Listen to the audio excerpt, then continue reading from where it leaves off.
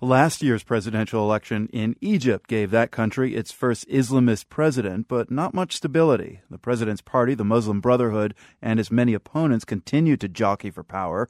And Egyptians have other worries, too, a security vacuum and a looming economic crisis. Amid all that, Egyptian artists don't expect much encouragement from their government, but for the moment they're taking advantage of a new margin of freedom and using public spaces to try and reach wider audiences. Ursula Lindsay reports from Cairo. As you walk past a particular shop in downtown Cairo, you notice something strange. A large face nearly fills the entire window, and its eyes follow you as you move. The installation is the work of Ganzir, an artist who has created some of the most memorable street art in the past 2 years, and the tech-savvy Yasmin Elayat, who describes herself as an interaction designer. It uses a projector and the motion sensor from an Xbox to make the eyes move. Every day it features a different face and gets different reactions. The artists often come to observe. Elayat. I remember there was a street sweeper back in the early morning, and then he actually noticed that what was happening, and he dropped everything he was doing, and he started to play with it and interact with it and figure out how it works, and they try to peek inside, see if someone's controlling it or playing a game on him. And then some kids, a group of girls from school were passing by at the same time, and they started giggling, "Oh my God, he's watching me!" And then running back and forth, trying to trick the guy who's watching them. Elayat says the point is to engage the public in a kind of conversation that doesn't usually exist here, about who has the right to monitor whom.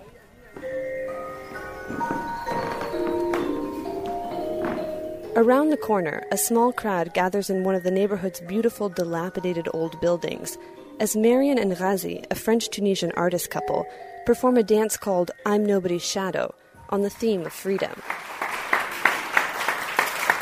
This performance was part of the Downtown Contemporary Arts Festival, which also featured experimental performances from around the world, concerts, film screenings, and public art. One of the festival's goals was to revitalize an art scene that stagnated under the Mubarak regime because of censorship, nepotism, and a lack of vision, says its director, Ahmed El-Attar. There has been a major disintegration of the art and culture scene in Egypt over the last 30, 40 years. We come out of a revolution and we look around, and art and culture, like everything else, are in a terrible state. The festival took place in central Cairo, the epicenter of the revolution. Ever since the ouster of Hosni Mubarak, it has also been the site of constant conflict, of protests and bloody clashes. People realized, well, the public space is theirs. They took it back. They're demonstrating. They're expressing themselves.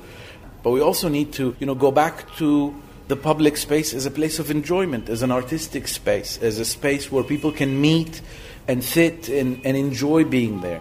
This is still new and revolutionary here, because Mubarak's police state treated public space as the regime's property and essentially loaned it to the public.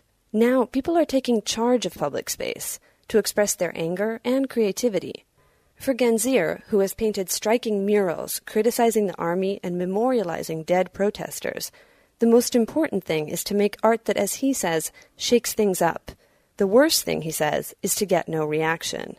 I think any good work of art has to get a really positive reaction or a really negative reaction. If it gets nothing, if it's in between, then it's probably this meant nothing to anybody, We are speaking in a large old apartment Ganzir shares with several other artists. Every month, they put on a show in one of its rooms, calling on friends and acquaintances to contribute. Egypt's cash-strapped conservative Islamist government can't be relied on these days for funding, but on the other hand, state censors are leaving artists alone. When he informed government officials of the festival's events, El-Attar says, they agreed to everything except the street performances. But the thing is, we were already in the streets doing the event. So we did it anyway. So they still in their old mentality, but they are impotent. They can't go down and forbid things. And we're taking advantage of this. Will this last? I have no clue. I hope it does. Many Egyptian artists share El-Attar's sense of uncertainty and urgency. The economic and political situation in Egypt is dire. But artists are freer than they have been in a long time to share their work with the public. And they're seizing their chance. For The World, I'm Ursula Lindsay in Cairo. Find more of our coverage of the arts post-Arab Spring, including a feature on Arab hip-hop, all at theworld.org.